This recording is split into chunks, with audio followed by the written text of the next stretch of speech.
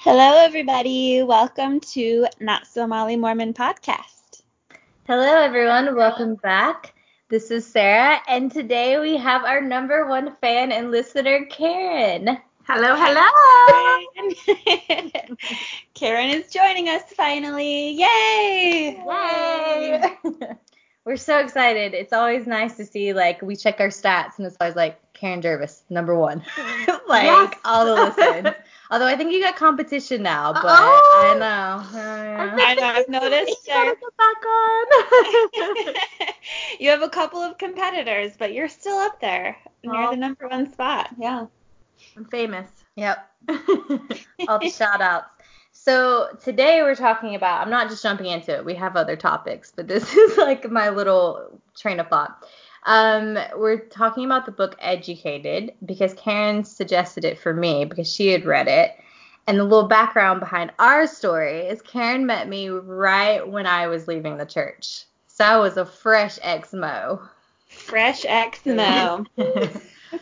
Yep, and it was my first exposure to anything Mormon, so that was interesting. It's true. I think wait, before we get into it, sorry, I just jumped in. Do we have any announcements, Katie? I got so excited. I'm excited too. I can't think of any announcements. If I think of some, I'll interject, but. Okay, cool. Yeah.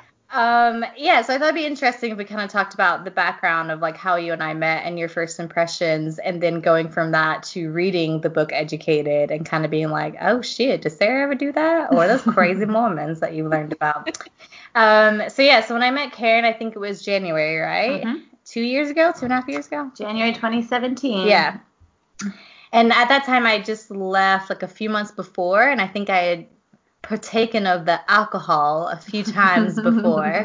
Oh my. And then we had that Cells SKO thing, and that's when I got really shit-faced at my ex-boss's house, and she had hash or something. I don't remember, but I was like, yes to everything. Ended up wearing a Russian fur hat.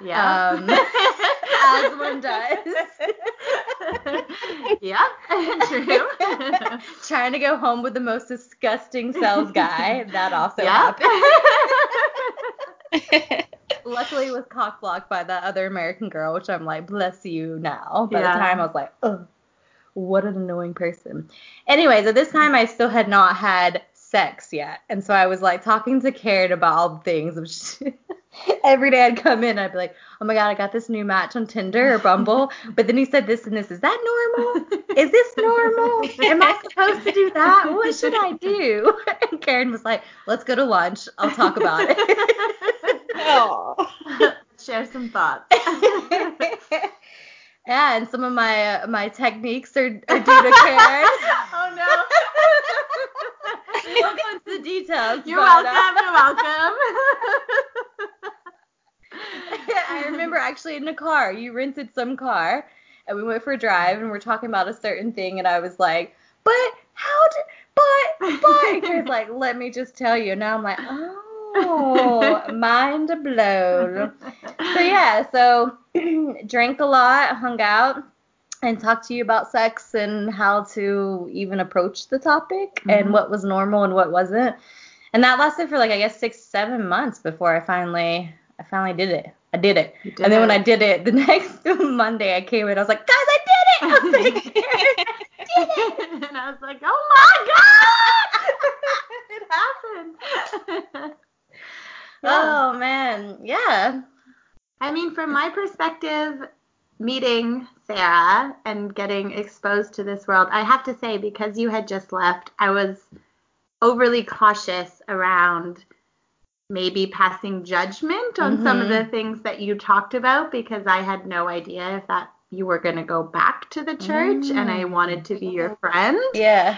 And so I actually talked to a few of my friends at home about it, because I was like, I met this girl, she's ex-Mormon, do you know about Mormons? This is crazy. And then I would go and then share with them the stories that you told me about growing up and the types of things you were and weren't allowed to do and everything to do with the religion.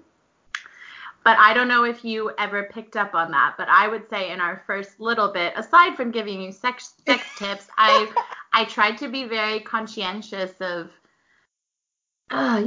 maybe passing judgment on Mormonism, because for me it is so extreme and so out there. And I remember you would share certain things, and you have to understand, I'm from Toronto, but none of my friends are religious, not even to the point of like, I don't know anyone that even goes to church on Sunday, like of any of my group of people. So it's not just like that religion is a bit foreign from my day-to-day existence going into meeting you, but like such an extreme religion.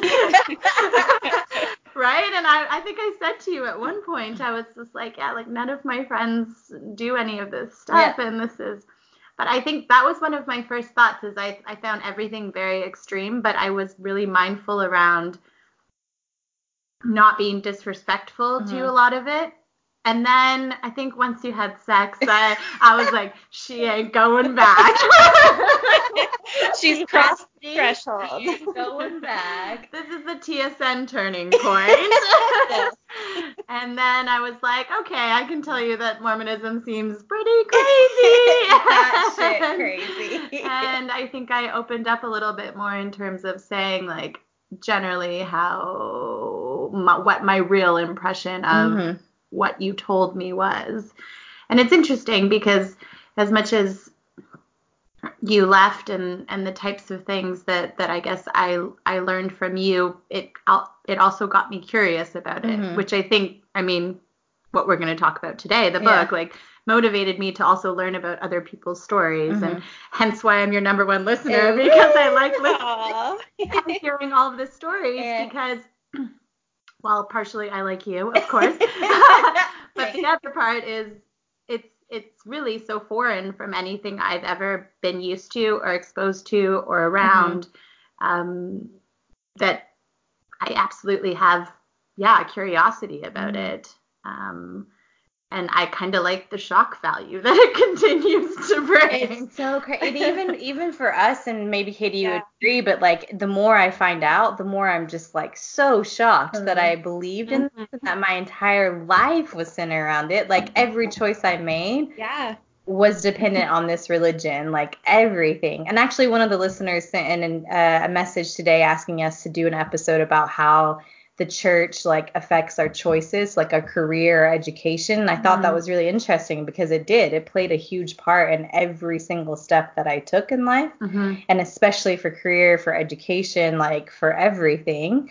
But and then when we first met as well, I remember thinking like, okay, she's not really giving me her like full opinion on this is batshit crazy, but I think that's what separates, in my mind, like this big divide between Mormons and people who aren't Mormon or even religious, because that wouldn't work the same with Mormons. Like they would be very much like, you're a sinner, you're going to hell, or whatever. Like, oh, I'm going to judge you for that. And they try to convert you, maybe. Right. Yeah, and every experience I've had with friends who aren't religious, they've never been judgmental. They've never been like, oh my God, I can't believe you believe that, or like, what were you thinking? But it's just been more of like understanding and empathy and trying to like figure out, okay, how to navigate this. You don't want to be like at the very beginning, like, oh my God, you left. Thank God. Like, how did you even believe that? You stupid idiot, blah, blah, blah. But just more of like, that's crazy. Tell me more. Like, how can I help you lose your virginity? Let's talk about that. Let's work on this. But no, so on the air, on the podcast, thank you for being so supportive. You're very welcome. My adjective that I always describe Karen as is inspiring. Aww. That's what's in the little book in your, what is it called? My book of friends. Yeah. And I also found like it was, because I'm going to give you some more shout outs here. Karen is a very independent, strong, powerful woman. Like she's killing it in her career, doing great. Like just talking about she bought a car, like she's slaying it, guys. So for me, like to see that and not have these expectations and pressure of a religion, I remember thinking that when I first met you, like, whoa, like she doesn't have these crazy like religious pressures of she's got to get married and like having careers, like, you know, basically the devil influencing you not to have a family, and you know, you don't have this guilt associated with just living your dreams or doing whatever you want to do. And if that's not related to getting married at 18, then that's okay. And, feeling any shame or guilt about it, I was like, oh yeah, I can do this too. Like, like, I did kind of like, change my perspective on thinking about this whole, I mean, of course, eventually, maybe I want to have a family and kids and stuff, but it was like already at that point at 28, 29, I was like, oh my God, I haven't had kids yet. Even though I left the church, I still felt like my eggs are going to turn to dust right now. And like, I failed as my purpose in life and blah, blah, blah. Not to say that you're not doing or like maybe you want, but for me, it was very inspiring. So there you go. Oh, thank you. I mean, I think to your point of, I guess, passing judgment, and maybe that was the wrong way to word it, because I think for me, I mean, everyone's experiences, no matter if they're extreme religious or on the other side, I mean, shape who they are and who they've become. So I think for me, it kind of was that curiosity, but while being cautious about being friends with you, because it's like, I mean, in the end, you probably wouldn't be who you are today had you not had this life of being a Mormon, like, you know? Exactly. And it probably instilled certain characteristics in you. I mean, probably a lot of positive ones as well, even if you look back on the religion itself with not such a positive notion, you know? And I think that was like more my thing, is how can I be curious? How can I continue this friendship? But if this girl comes to me tomorrow and she's like, stop telling me your techniques, I have gone back to the church and I'm going to tell you my new techniques, then first of all, like, I want to maintain the friendship, so could I do it if I wasn't cautious? And I think that's where I approach the friendship, if you will. That's nice. This whole world. Like, it's like my worst nightmare, Sarah rejoining the church. I'd be like, no, Sarah. I used to have those nightmares, though. I've had them a few times where, like, I go back to church and they, like, convince me to go back, and I'm, like, ashamed of the podcast. I'm, like, so guilt-ridden and just like, oh, my God, I'm the worst. And then I wake up and I'm just, like, in a panic mode, like, oh, my God, is this wrong? Like, am I going to hell? Like, what have I been doing? Like, because this is literally what Katie and I are doing, the highest level of sin in the church outside of, what, murder maybe? I don't even know, but classified. Murder and, like, gay sex? I don't know. Yeah. But I think for me, one question that I still always was unanswered is, like, Berlin. Like, how did you be a Mormon in Berlin? And I mean, I don't know if everyone knows, like, the culture associated with Berlin, but I think it couldn't be more opposite to Mormonism. That's the thing, is because everyone asked me that question as well, because, like, Berlin is, here's this side of the pendulum, and then Mormonism is here. And I went from one side swinging into the other, which was too extreme for me at that time. Like, I realized when I did that, like, a lot of those emotions I'm having to deal with 2.5 years now. Like, at this point in my life, I'm like, oh, shit, like, this is why I'm having anxiety attacks and stuff, because I didn't deal with all of that from before. But, yeah, to answer your question with being a Mormon in Berlin, I think it's because I went straight from BYU. And as soon as I landed in Berlin, someone from the Mormon church picked me up. So I was just constantly included and surrounded by just Mormons. And so I didn't really and I was still so naive. I mean, I still am, but there's a lot of, I mean, compared to what I was then, it was like, I had no idea. I didn't even know what, like, a dildo was. I didn't know any. So when I saw, there's this, like, famous, there are billboards, like, quite around, like, all around the city of Berlin that say Dildo King. And the crown is made of dildos. Yes. Being like, oh, I don't know what that means, but, like, meh. And even my mother, like, saw it once and was, like, looking. I was like, no, look away, mother, look away. Your eyes. German word. It doesn't mean the same thing. Yeah, right? So I don't know. I think it was because I was surrounded by Mormons all the time, and I guess that's how I blocked it out. That's the only thing I can think of. I was going to say, like, I think Mormons do a really, really good job of creating an environment, like, even no matter where you move, even if there's only like 5 Mormons there, they're almost like your family when you get there. Do you know what I mean? And so it's like you're kind of insulated from everything else, if that makes sense. It makes total sense. And I think the other element of it as well is that there's a sense of arrogance in being Mormon when you're around people who aren't, because they teach you that you're special, that you're like, you know, if you're at a party and you're the only one not drinking, then everyone would notice you and know that you're a special one and want to know why and like da da da. So like for me, it was kind of like, oh my God, I'm unique. I like stand out because I go to hang out with friends who all drink and I order a Coke and then we spark conversation and I'm like unique. Little did I know, people were like, what a crazy bitch for being in that religion. But at the time I was like, I'm special. They told me I was the special one. Yeah. I know that you even mentioned like when you decided to leave the church, you mentioned that you felt like you almost lost like part of your identity because it was the uniqueness of being Mormon, especially in Berlin, that kind of played into your identity quite a bit. 100%. Yep, that's what it was, I think. Well, I mean, Katie, you know as well, like the Mormon religion, it is your identity. Like there's no other way around it. Like it is. And so whenever that's gone, you're just like, well, I'm not special anymore. Like I'm not unique. Like especially living in Berlin where there's so few members of the church and I was one of them. And so talking to people and then also like the idea that I was a virgin still, like I was terrified of losing my virginity because of like going to hell and sin, but also they teach you that once you do, you're no longer special. And so I was just like, oh God, like, what do I do? Like, and I think that's why it took me so long. Cause I mean, we're in Berlin. I could have had sex immediately when I like decided, okay, I'm done. But it took me like 8 months before I was like, okay, I think I'm okay with this.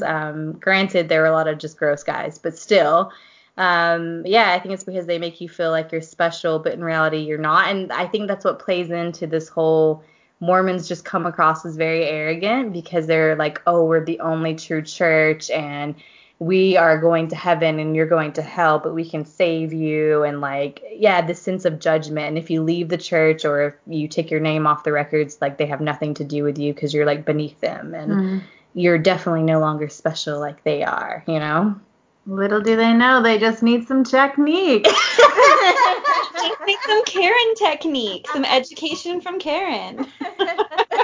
We should create a YouTube video for your special guest with Karen. No, but I think I would say, as much as we joke about it, like, you know, I still remember the day you came into the office and like you were definitely on like a excitement high, but you definitely were anxious still about it as well, and you could see that there was still that side. And then I remember when you were with other guys, like as much as you were interested in experimenting, you were also like, you know, there was always a bit of reservation around it, and I don't think it was to do with the guys. I think it was probably to do with your sense of guilt or your sense of whatever it may be. And I think even seeing you along that journey, I was like, I could see the conflict, I guess, the internal conflict that maybe it was having on you. 100%. And I just wouldn't deal with it as well. So that was the snowball effect, right? So like, when I lost my virginity, then it was kind of like, oh, I'm really, really excited because this happened. But then, like, as soon as the guy would leave, I would just be like, oh, I'm alone with my guilt. And, like, I feel ashamed. And, like, am I happy about this? Like, oh, no. And then it was just like, okay, well, now to get over that, plus, you know, the whole story, like, fucked me over and stuff. So then I was like, instead of dealing with it in a healthy way, I'm now going to go to a different one and a different one. And then just not process any of that until, you know, 2 years later, you know, unraveling all of that and being like, okay, why did I respond that way? Why did I do that?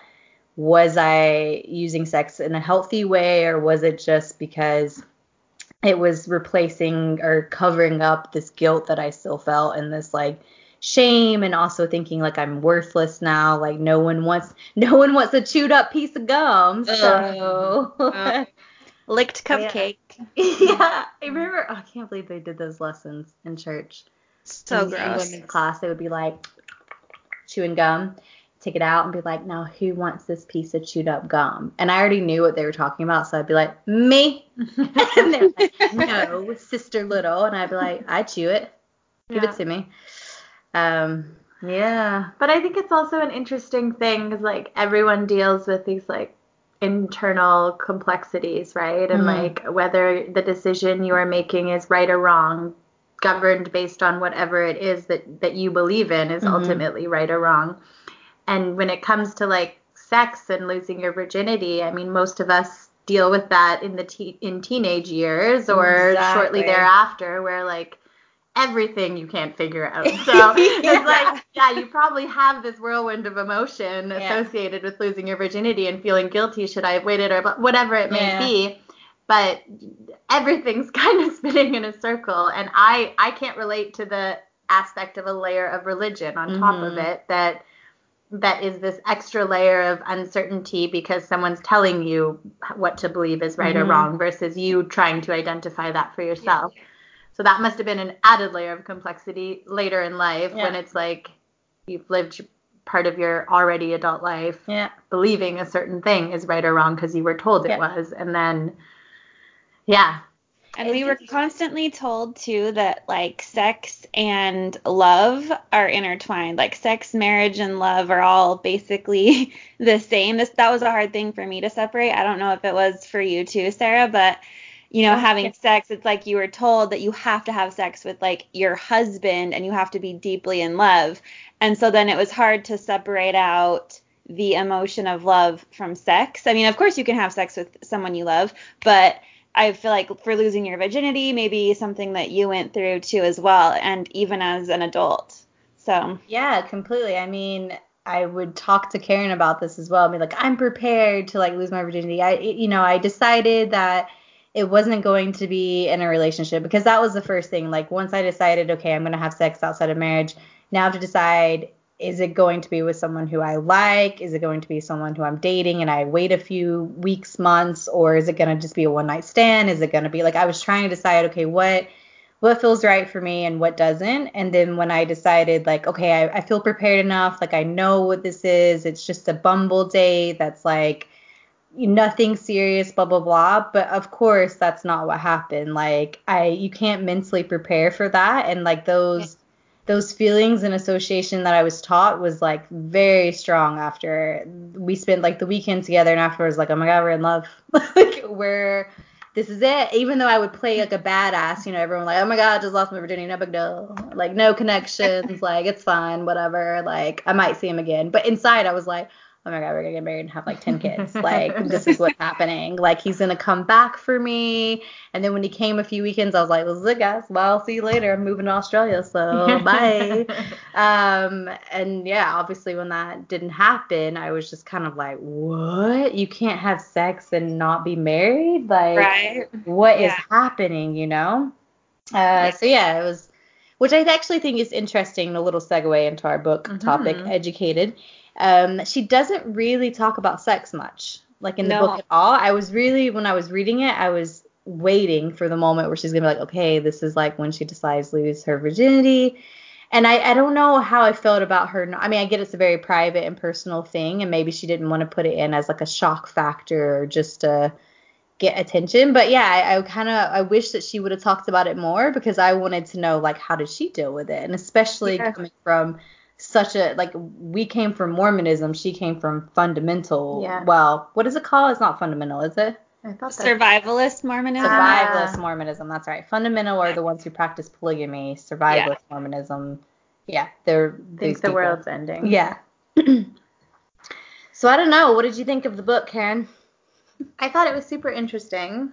I mean, to the point about sex, I think that was probably an intentional thing, because I mean, for me the theme of the book is all around how she not just educated herself around who she wanted to become as a person, but it was always tied back to somewhat the formal education that she did or didn't receive, right? True. So I don't know where it would have woven into her narrative, if you will.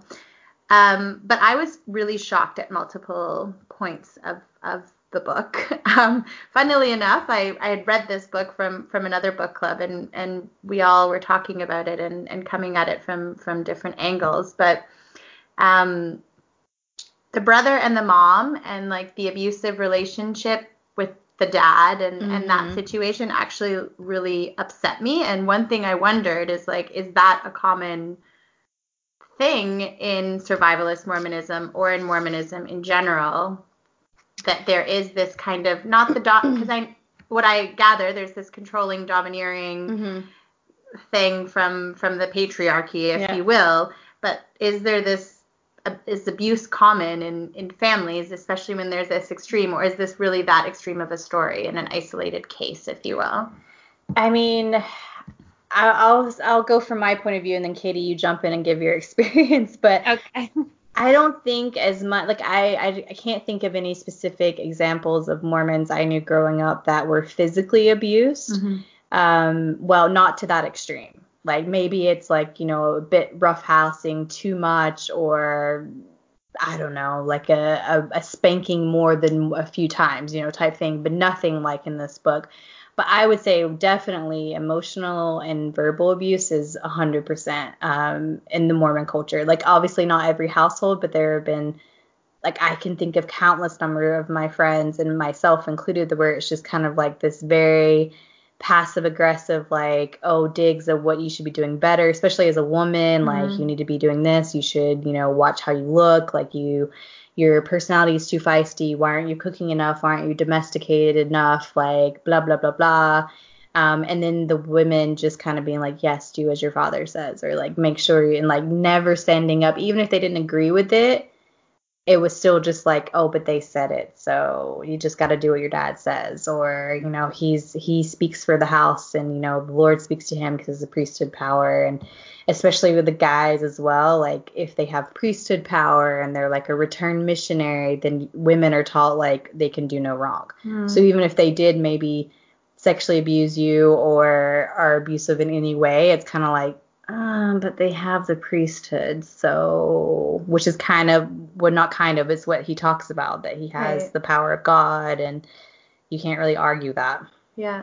So. Yeah, I think like literally in Mormonism, they call the fathers, the husbands, they're like the patriarch of the household, and they're told that you're supposed to follow the father, the husband, father, no matter what. Well, pretty much always, no matter what. I guess they don't like condone abuse or whatever.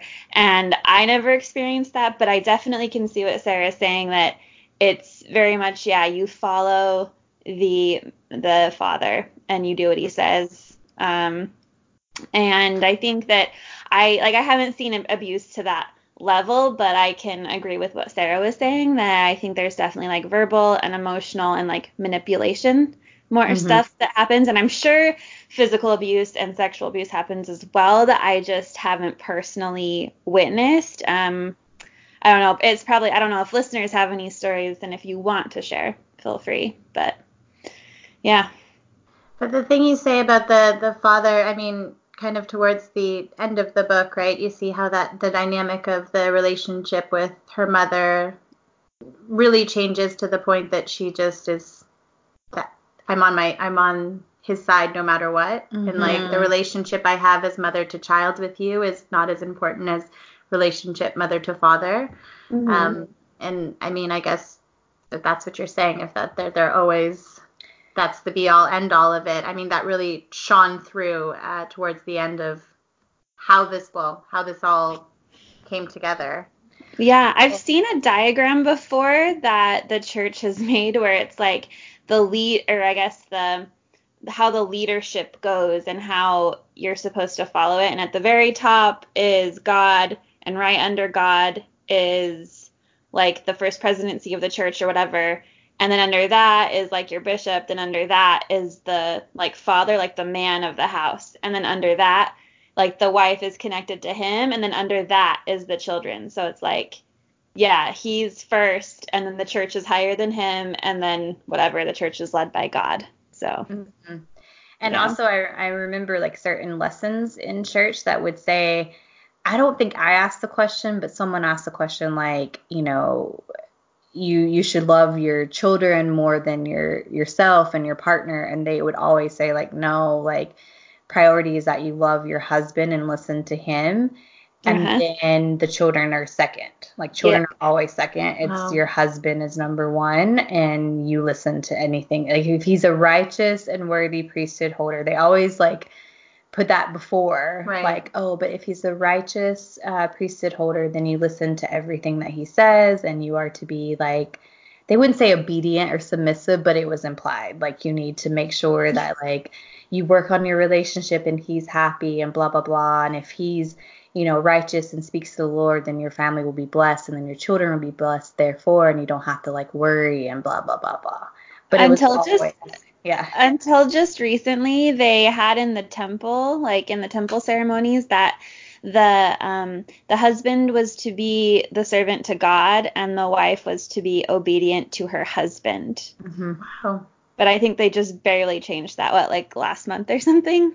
Yeah, because when I she's went obedient through, to God. Yeah. yeah, definitely when I went through, that's what they said, and I was always like, oh, that doesn't sit right with me. Yeah. And I went to one temple wedding, and I remember them saying that too, and just being like, I don't want that. Yikes. Yeah. Yikes. Yikes. But did parts of this book shock you guys as well? Like this survivalist Mormon? Like, do you know any survivalist Mormons? Is this is this even extreme for Mormons? Yeah, definitely. I mean, this is where, Katie's from Orem, right? Orem or Provo, which is Utah Valley. And this story takes place in Idaho, which is like, 3 hours from there or 4 hours? Yeah, I'd say it's probably, I don't know, a 5 or 6 hour drive, but they have like these different type settings in Utah. So like I remember when I was living there, like seeing some of the, maybe not survivalists, but like fundamental Mormons, and they also just look, no offense to anyone who's listening if you're a fundamentalist Mormon, they just look actually crazy too. And like you would see them at the store, and I'd be like, oh, there they are with their like 5 wives, like that's happening. And I knew a girl at BYU, she was in the apartment complex as me, which means she was in my ward, so like we saw each other all the time. And she came from a polygamous family. So her dad had, I think, 4 wives. And so her family was huge. And I remember she'd get really different because she converted to, like, she went to BYU and had to convert and like disassociate with her entire family, because that's part of the rule that like if you go to BYU or like a Mormon, become the mainstream Mormon, you have to say that you don't practice polygamy now. Like it's this weird thing, even though they believe in polygamy in the doctrine, you can't practice it. And in order to go to BYU, if you come from a polygamous family, you have to like, as if it's either like polygamous or gay family, you have to like disassociate with them and say like you no longer have anything to do with them type thing. And I remember her saying like it was really hard for her and it upset her a lot. And yeah, I just kept thinking like, what? But why? Like, and I wanted to ask her questions about it, but she would get really defensive. So maybe I wasn't as good as Karen at approaching things. Like, oh my God, you have like so many moms. Tell me about it. I don't know personally any survivalist Mormons, but I feel like I know sort of distantly of them. And I feel like I know people who have kind of come from something similar that she went through. Like, so I guess listeners, if you haven't read the book, she, in her family, her father doesn't believe in many things. Like they can't go to school. He doesn't let them go to the doctor. Like, she didn't have a birth certificate, right? I don't think she even knew what day she was born. No, she didn't. No, she didn't. And they would get like really badly injured when they were working in the yard. Like he had this scrap yard. Anyways, so I know some people that are sort of like that don't like government, or they're very much like they think the world might be ending soon, but not, I guess I just didn't associate with them enough to really, maybe they were that extreme and I just didn't know, you know what I mean? I was just kind of like, oh, they're a little bit strange. Like, I don't want to talk about how the world might end or about how there's the Illuminati and everything. So I think I'll just keep my distance. But there definitely are those mentalities all around, and especially in that area of Utah. And I'm sure in like Idaho and other places too, there's a lot more families like that. But that's definitely not the normal way that most mainstream Mormons live. That's not like a typical thing you'd see in just like your everyday Mormon household, but I think it's probably more common than we think. But I don't know. Yeah, for sure. And I think also because, so maybe you don't know this background, Karen, but like the Mormon Church teaches you to always be prepared. The survivalists obviously take that extreme, but you're meant to always have a 72-hour kit. So like storage of food and water and like what else, Katie? Like clothes and mattresses and stuff like that. My family's entire basement is filled with like canned goods and water, and my grandma's house is like that too. I think when I was really young, and especially when my parents were growing up, they were taught like explicitly that these were like the end days, that these are the latter day saints, like these are the end of times, and that Jesus is going to be coming again soon.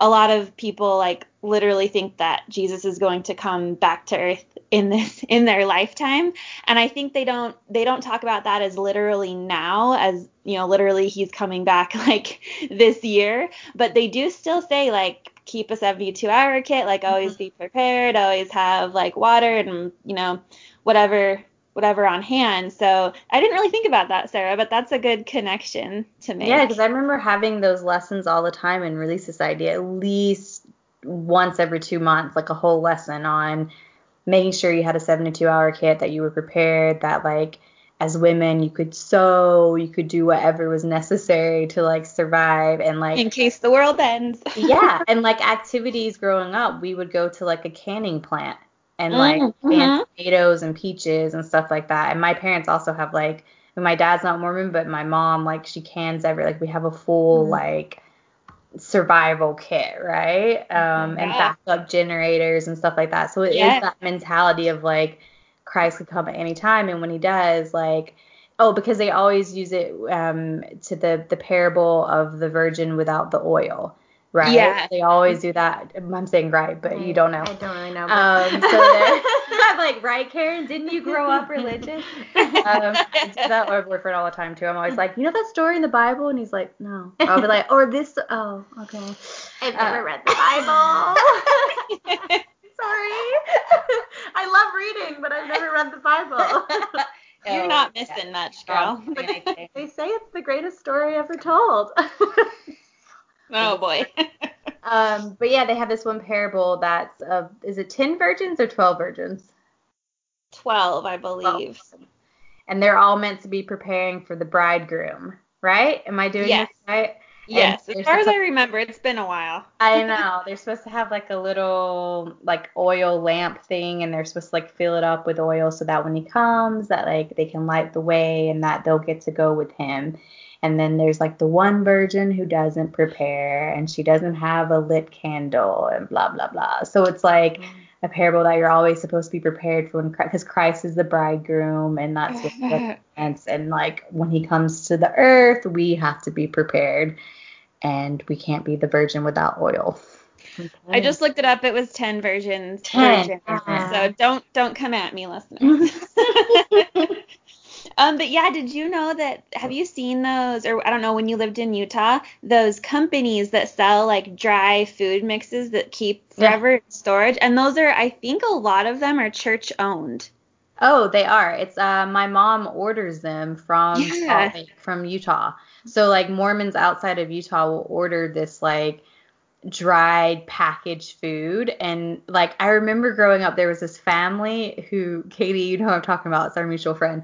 And they were like big Mormon family and really, really strict. And like, as you know, Karen, like when I grew up, it wasn't that strict in the Mormon church because my mom was only a Mormon and the rest of us weren't. So I would go to this friend's house on a Sunday, and they would always be like, okay, no TV, we take naps, like we play the piano. And I'd be like, what? Why the fuck did I come over here on a Sunday then? But I remember one of the things that they would eat this food that was like from this can, and one of it was like mashed potatoes, but it was like the little flakes, and you would just put it in water and like heat up and eat. But the world hasn't ended yet. I know. And I remember being like, I had never seen that before, because my poor Southern mother, like, of course she's like anti anything that's like pre-made. So I had never even seen this. Yeah. And they were like, oh, it's mashed potatoes, and I was like, but it was flakes before. How does it's not real? Mashed potatoes. Sorcery. And they were like, this is why the world's gonna end. Well, yeah, because they buy so much of they buy so much of that shit. They have to eat it before it like goes back. What is it? It probably has a shelf life of like 10 years, and then they have to eat it because the world hasn't ended yet, or they just have to throw it away and then they have to buy more. That's exactly right, though. That's what it was. Wow. The shelf life was ending, so they were just like eating it. And I tried it, and I was like, this is disgusting. And then I remember going home and telling my mom about it. Like, did you know they have, like, instant mashed potatoes? Like, come in, like, flakes. You just add water. Wow. But so this notion of then survivalism, it's, what you're saying is it is something that is within either extremist Mormonism or mainstream Mormonism. Yeah. It's, like, part of the doctrine that that Christ is going to come back to the earth. He's going to come back to Missouri, if you didn't know that. That's where he's coming back to. Okay. And when he does when he does, the world will end. So I guess I never really thought about it that much, but I guess, if you take the doctrine super literally, then you should be a survivalist. Yeah, that's true.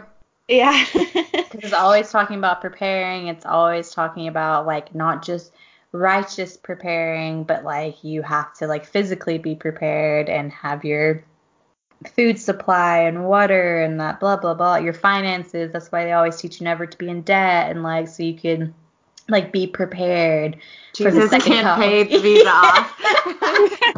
Jesus cannot. I prayed back in the day. I was like, please. But you can go into debt if it means you're paying your tithing, right, Sarah? Exactly. That's the thing. There's like, because I remember asking that question once, like, but what if like you're a student and you're like poor and you barely make enough money and you have student loans and you have books, and like in order for me to pay tithing, I have to like put my food on my credit card.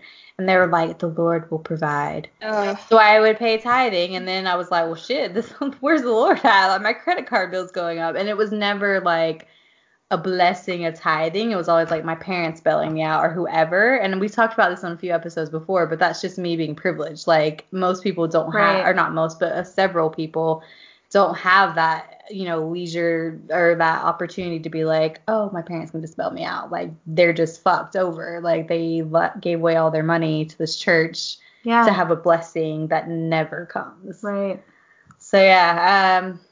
But what part of the books shocked you guys? Because that survivalist component really was a shocker for me. I mean, the abuse was, I think, particularly shocking. And then, I mean, those are kind of the more negative undertone. But then I think the shocking thing for me was the life that she made for herself despite growing up in these conditions, and the fact that, I mean, she went to Cambridge, she went to Harvard, and it's, that's not something that people who go to school from the very beginning can attain.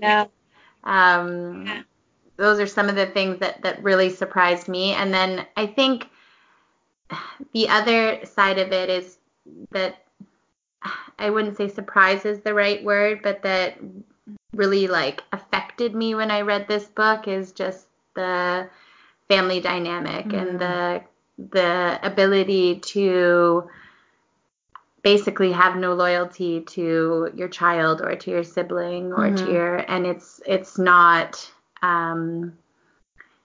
something I see as a warranted reason to lose loyalty to someone, because again, I mean, the religious reasons, I mean, I've never been exposed, and I have it a hard time to believe in them, right? So, but I'd be interested to know from you guys, what was shocking to you, if anything, was and what about, like, what did you guys think about the book being ex-Mormons? Yeah, I think that's a good question. I feel like I'm being Oprah today. Great question. Woo! When I was reading it, like, at first it took me a while because I was like, oh, okay, I don't really like relate to not a while, like a few pages.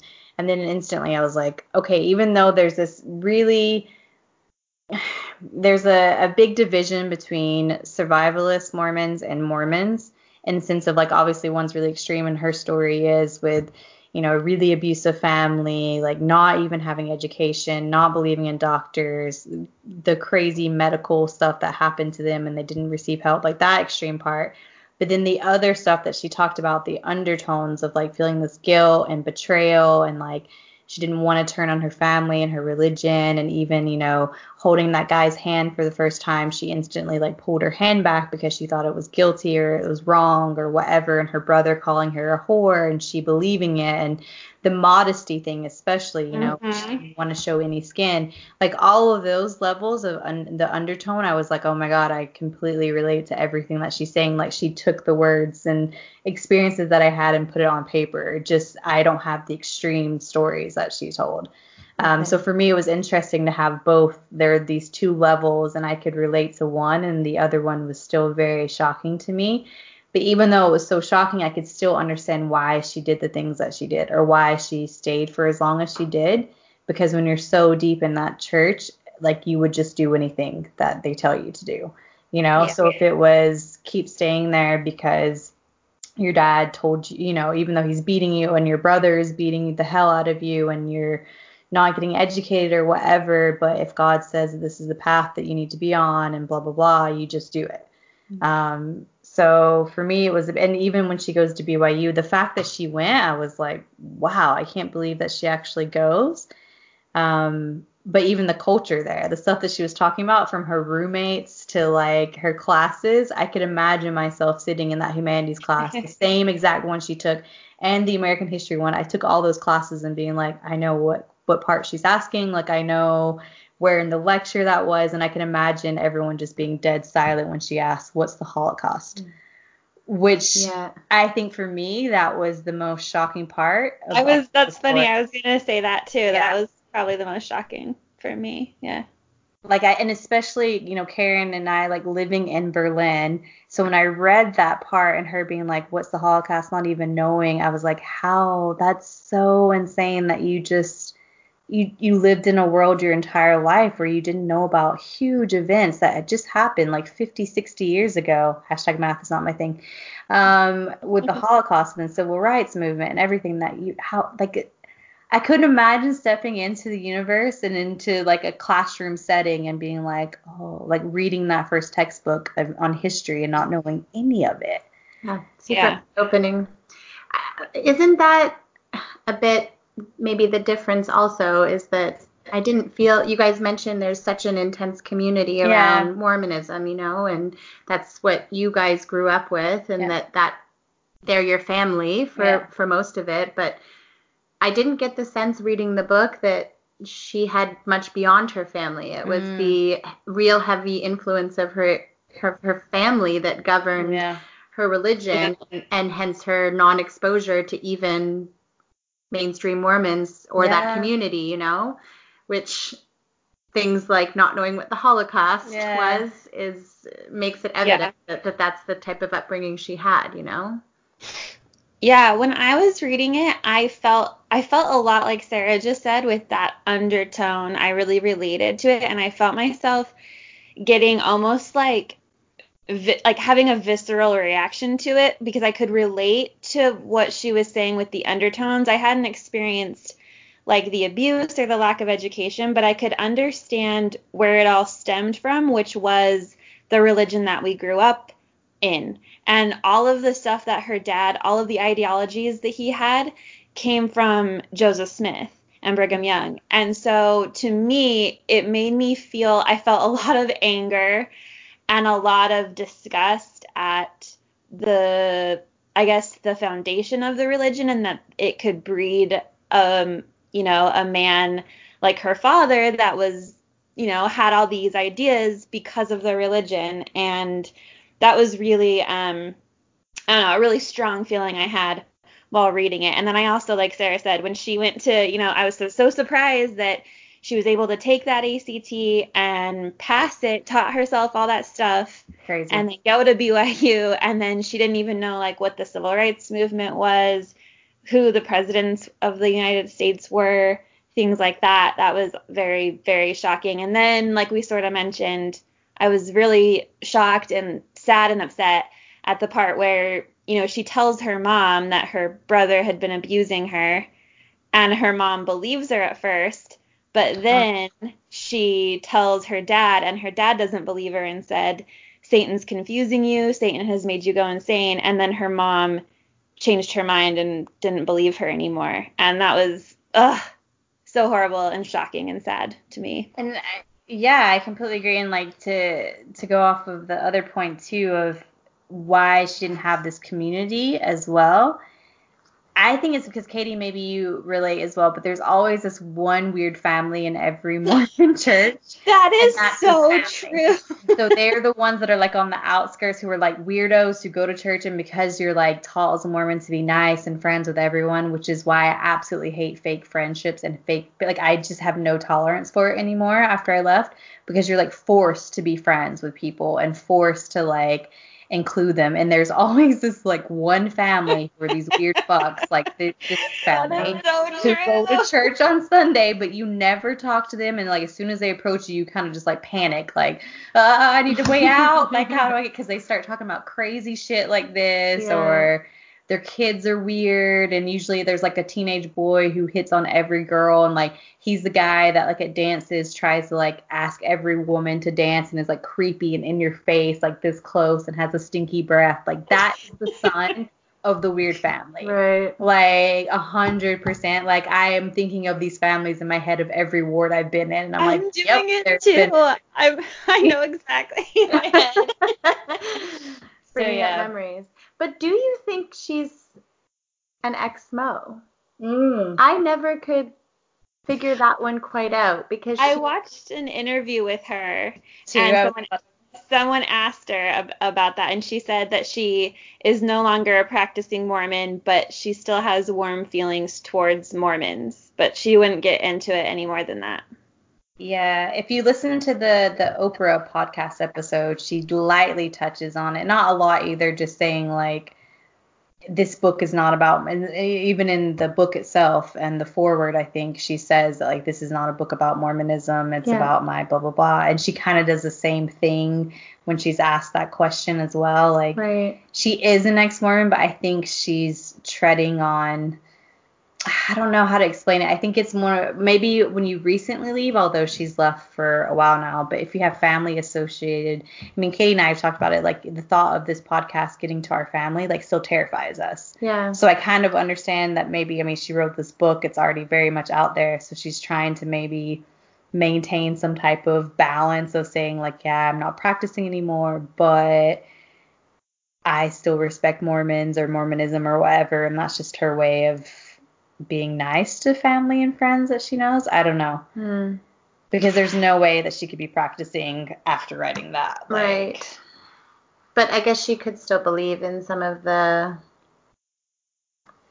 principles or the ideologies of Mormonism. It's kind of hard though, because with Mormon it's all or nothing. Like you can't, because they practice, or they preach this whole idea that if you believe in Mormonism, you have to practice these certain things, and if you don't, then you're not worthy, and if you're not worthy, you can't go to the temple, and if you can't go to the temple, then you're not achieving the highest thing. Yeah, you got to be 100% in or 100% out, or you're inactive. But then there's always like, I feel like inactive people are more of like they just are too scared to let go, which is why I was dangling that for a while, because it was like, oh, I don't really know if it's not true, and I'm too scared to say it's not. And then it turns out it's true, and then I'm going to hell. So I'm just going to like not go to church for a while, but still say I'm Mormon, which is what I did for a bit. But yeah, so maybe that's her case. I wouldn't say she's inactive. I would say she's just trying to be polite to family and friends. I don't know. I mean, even my friend who you met a few weekends ago, she's still Mormon, and she asked me that question too. Like, so are you inactive, or like, are you? And I was like, no, I had my records removed. And she's like, oh, okay, but what do you believe in now? Do you believe in God? And that question kind of like, I stumbled for a bit because I didn't want her to judge me. And I thought it was so interesting that I still feel this need of like, I have to be someone who I'm not in front of Mormons or like religious people. And I was like, well, I don't know. I just like believe in like spirituality, or like maybe like making up shit that I don't even know if I believe in. But I was just like, I don't think I'm a bad person. So I feel that on a personal level. Like, I feel like I'm open about, not believing on the podcast, but if like my family members or a friend of mine that's Mormon, when they ask me like, oh, so like, what do you believe? Or like, do you pray? Or, or they'll bring up God. I get all mumbly. I can't just say, no, I don't believe in that. And because I feel like we've been so conditioned to just try to fit in and make and please people and believe this thing. Yeah, that's so interesting. I'm glad you said that because Yeah. I do the same thing. Well, and even like we were drinking in front of my friend, and I felt, and I know she wasn't judging me. She's like such a lovely person and doesn't care. But I felt guilty drinking in front of her and like embarrassed about it and almost thought to myself, like, I'm not going to order it. And I even said something to her boyfriend. I was like, I don't think I'm going to drink in front of her. And he's like, why? Like, if you're friends, it doesn't matter. And like, I'm going to drink in front of her. I was like, yeah, but you're not Mormon. You didn't grow up Mormon. It's not the same. He's like, but you're not Mormon now, so it doesn't matter. Like, you can't pretend that you're not who you are now. And I was like, okay. But even then, when I was drinking in front of her, I was like trying so hard to come across completely sober. Like, I remember like keeping my eyes open so big in front of her, and I was like, that's so interesting. And then when we dropped her off, and then I met up with Karen and the rest of them, I was like, hey guys, like, no longer feel the need to pretend that I'm so professional and sober when I clearly was not. Yeah. So yeah. Did you guys like the book? I loved it. I really liked it. Yeah. Yeah, I liked it a lot. I would recommend it. It's very, to use your word, Karen, inspiring. Like, I read it and I was like, whoa. Yeah. This girl, like, I complain about random shit. The other day I was like, oh, my life is so hard being an ex-Mormon. I still think there are demons in my room. And then I read this book and I was like, oh. Oh, yeah. She had a lot bigger issues than she overcame. Yeah. I mean, it's surprising that she survived a lot of the shit, like physically, the things that she went through, and she still survived. Well, also that's that crazy part, the arrogance part I was talking about, when her dad got burned, and instead of being like humbled by that and going to the doctor, he was like, well, your mom's medical, herbs and ointments and shit cured me, and that's God saying that you're God, yeah. I'm chosen to spread the word and blah, blah, blah. And I remember reading being like, God damn arrogance. Like, and meanwhile, his whole body's covered in scar tissue, and he probably looks like a full-on monster. Like Freddy Krueger is what I imagined when I read it. Yeah, me too. Huh? I just couldn't, and I thought for sure he was going to die at this point. I was like, and when I was reading the book, I'm like, oh, her dad, like, he's going to die for sure. And then her brother, who got fucking hit in the head how many times? Like, well, and her too. She got like thrown off the crane, and then her she mom got like impaled with like that metal shard in her leg. I find it very interesting for someone like her father, who is so in the mode of preparation and preparing for the end of the world, and how completely reckless he is, driving to the point that he 2 car crashes. You guys, did that make you so angry? Because that infuriated me that he would put them all in danger like that. Yeah, entirely. But I find it such a strange dichotomy. Like, why? What are you preparing for if every moment you're taking the biggest risk you can take for unintentionally, I guess it's kind of like Sarah was saying, like, it's that arrogance that he believes that God will just protect him. Yep, and that, like, if they just pray for it, like, God will provide always. And I think it was his way of testing it. Like, to comb or stroke, not comb, weird way of saying that, to stroke his ego of like, well, watch this, guys, I'm going to put you in a really dangerous situation, but if we pray and, like, if I'm truly a righteous priesthood holder, everything will work out. Ugh. Which I've known people like that and guys like that too, where I'm like, but why put yourself in that situation? Like, it's like a weird test that they do to like stroke their ego of like, yep, and he provided because I'm righteous. Like, this is what happened. And even with his mom or her mom and the ointments towards the end, she caught a bit of that too. Like, she had her own business and which, by the way, do you guys ever wonder how much they made? Because every time I was like, I want to know like exact figure of how much they made, because they weren't paying taxes either. Yeah, I know, right? Yeah. And if you make a certain amount, like the IRS is going to come after you. Yeah. Like and for the fact that like they were, I don't know, she made it seem like they were making, I was assuming like $100K, if not more, like maybe. Yeah, I didn't really think so much about it. Yeah, I didn't think about that either, but it's interesting. One question I have, which came up in my book club, which was actually a very divided question on this book, which I would love your guys' opinion on. Do you think that the father or even the mother had some form of mental illness or bipolarism? Ooh. I think so, yes. I don't know though. I'm not a professional, but I would say probably. I think her dad for sure. Her mother, I think, and this may sound really harsh and dismissive of mental illness, but I think her mother, after the accident she had, what was it, the car accident, and she was like basically in a coma for a few days, and she said her mother was different. I think that amplified, like obviously maybe that accrued some type of mental illness, but I think her main thing was just being a submissive Mormon woman who was ingrained, like manipulated by her husband and blah, blah, blah. I think the dad, though, was definitely bipolar. Like, just how she described it and the fact that he would go from being really, really low to high and then these extreme ideas. And I've known, like, 2 people in my life who suffer from bipolar, and they also have similar, like, it's very, very high, then low, then high, then low. And kind of what she was describing. But obviously I'm not a doctor, so I don't know. But, like, I, in my head, assume, like, okay, he's bipolar and just a really intense Mormon, like, survivalist. Yeah. And those 2 combined makes this character, like. Yeah. I'm no expert either, but I was actually of the other opinion. Oh, and I mean, I kind of thought the way that he behaved was governed all by his ideology. And I mean, again, I never was exposed to it, but this type of extreme behavior and irrational way of acting, to me, just appeared that it was governed by such an extreme and strong belief in his religion. And I guess the thing, other than being I mean, again, I don't know a lot about bipolarism. I don't know a lot about this, but when I associate, I guess, a mental illness, like of someone that seems to be doing things on a very calculated base, which is what the father was doing. Like, the only thing that comes to mind is then you're a psychopath, right? Yeah. When you are truly conscious and of. That's interesting.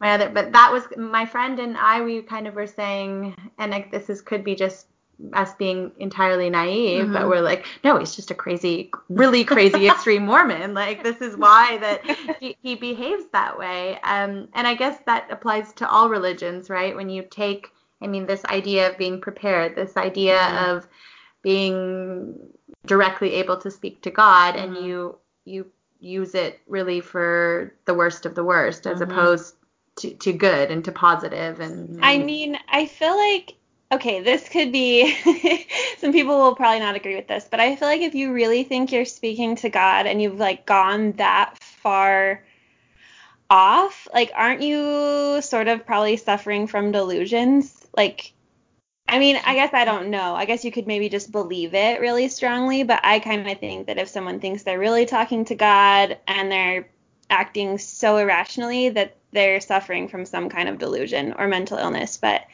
I'm not an expert, so. Well, didn't they kind of suggest that about Joseph Smith as well? There's that, or was it me? I think it was me who came up with that theory. Didn't they, the experts? It wasn't it. That was me who made that connection. That Joseph Smith had, like, some type of mental illness as well. Maybe, like, he was delusional with these, like, I mean, we knew he was, like, a con artist, like, but the fact that he had, like, such a power trip at 14, like, coming up with this crazy story and convincing people of it, and, like, maybe he convinced himself. Like, maybe there's that line of, like, either he was a really great con artist and was just really brilliant, or he was just delusional and, like, really believed in this stuff. I don't know. Combo. Who knows? There could be a combo. But there's that level of calculation that I think poses the question, right? Yeah, that's true. I tend to think of someone that isn't well from a mental perspective as not having the control or the calculation over their behavior. Yeah. Or even the intention. Right, yeah. But then there's also that Netflix show, Evil Genius, where she's, like, struggles with, like, really intense mental illness. Oh, right. But she's very calculated and she knows what she's doing. That's psychopath. Yeah, that could be it. Anyways, really we're going way off, but I wanted to hear your guys' opinion on that one because it was I like that topic in our book club. But though I do think that her brother Sean is 100% going to kill someone. Like, that sounds awful to say, but with that many brain injuries, like, that's just asking. Yeah. I don't know what happens to him, but I'm always like, I tried Googling the whole family afterwards to see if there's like any way you can see anything. And you can see her one brother, you can see pictures of him, the Tyler, I think it is. Okay. And his family. And like he openly talks about some stuff too, but like you can't see the other ones. So I'm like, damn it. You just want to watch out I for know. Sean. I just don't want Sean to pop up and be like, I heard you bitches on a podcast. Oh, God. Especially that one image that she finds him when he wrecks the motorcycle and his brain is literally out. Like, I just can't handle that he is like killing his dog in the end. Oh my God. That's the true sign of a psychopath. That's true. Seriously. Yeah. And he even shows up with a knife and his parents are just like, oh, it didn't happen. Welcome. We have some dried mashed potatoes. Would you like? No. Just deny everything that's happening around us. But I agree. She is truly an inspiration. I couldn't relate to so much of her story, which made it even more powerful. Mm-hmm. Like I didn't have that underlying ability to relate to what I just was like, wow, this woman is a boss bitch. She's a boss bitch. And even the part where she's like totally struggling and depressed and watching Netflix like all day long. What was it, Buffy the Vampire Slayer that she binge watches? I could relate to that so hard because after, I mean, again, different levels. She had it much more intense with her family and stuff like that. But leaving the church, there was a period where I, like, for 3 months was just like, I'm just watching Netflix. Like, and I was depressed, but at the time I was like, no, I just want to watch Netflix. That's all. Like, it's normal. It's normal to not want to go out and do anything. But then I was like, it was because I was depressed dealing with, like, leaving the church and all of the feelings and emotions that were coming through from it. But I just couldn't process it. I couldn't deal with it. Because that meant like opening all these other cans of worms that weren't even related to religion. It could have been however my upbringing was, whatever. And I was like, I just don't want to touch those. Those are my 72-hour kit. I'm canning them up and I don't want to touch them. So when she's just completely depressed and binge watching, I was like, oh, that's me. But also when I'm not depressed too. So. But yeah, any other comments on the book before we wrap it up so you can get to your drinks? Karen has a drink tonight. Drinks, not a drink. Why did I make that singular? I mean, you are going just for one drink. Going for one. I feel like this book, though, you could talk about for hours. Like, I talked about it to everyone that I knew. Like, at work, I'd come in and be like, oh, my God, you guys, you have to read this book. And basically any person I came in contact with, I was just talking about it. But it's funny because I think when you present it, it's not really that interesting. Like, even when you were talking to me about it, I was like, okay, maybe I'll read it. And it's the same when I explain it to other people. I can see their faces like, oh, that sounds cool, maybe. But then you just have to read it, and it's quite the page turner. I think it's great. It's amazing. I didn't finish Under the Banner of Heaven, Katie. Sorry. There's another book you should read. That's really good. It is good. It's like quite a bit longer though, so it takes a while to get through. And it's a true crime one, like with Mormonism, but like it's crazy and it's intense. But I didn't get into it. I need to give it another try. Oh. Yeah. Anyway. Very special thank you to Karen for being on the show today. Thank you for having me. Any last minute things you want to talk about, Educated or Mormonism, or no pressure, putting her on the spot right now? I mean, thanks for having me. I think the book was great. Thanks for exposing me to this curious world that you guys used to be a part of. Hashtag Exmo. Exmo. And thank you for listening to us, even though you've never been Mormon and you didn't know anything about all this crazy shit. Thank you for listening to us on our podcast ramble about it all. And get it out there. Sorry, I interrupted. She like listened through all the stories I've already told her. She was on the episode. She's just like, bitch, I've already heard this one, heard this one, heard that one. No, I'm always curious and will remain curious. That's why I'm in sales. Well, thank you, and I feel like that's all we have to say. Do you want to offer the closing prayer? We always ask our guests. Always, we've done it once. What is it I'm supposed to say? Amen? You can pray to whoever you want, or we can just say amen. Whatever you want. I asked, I don't know his name. My boyfriend asked me the other day because he's going home for Thanksgiving. He's like, are they gonna ask me to say the prayer, like the blessing on the food? And I'm like, I don't know. They could. My mom might. He's like, what am I supposed to say? I've never prayed before. And he's like, maybe I'll just make random noises, like start yelling shit out and see what they say. And I was like, please don't. You should just say, rub-a-dub-dub, thanks for the tug, Sarah.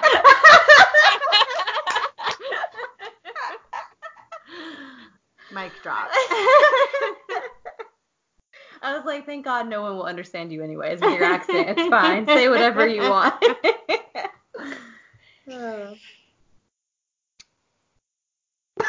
Awkward.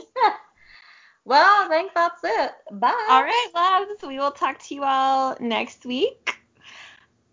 And bye-bye.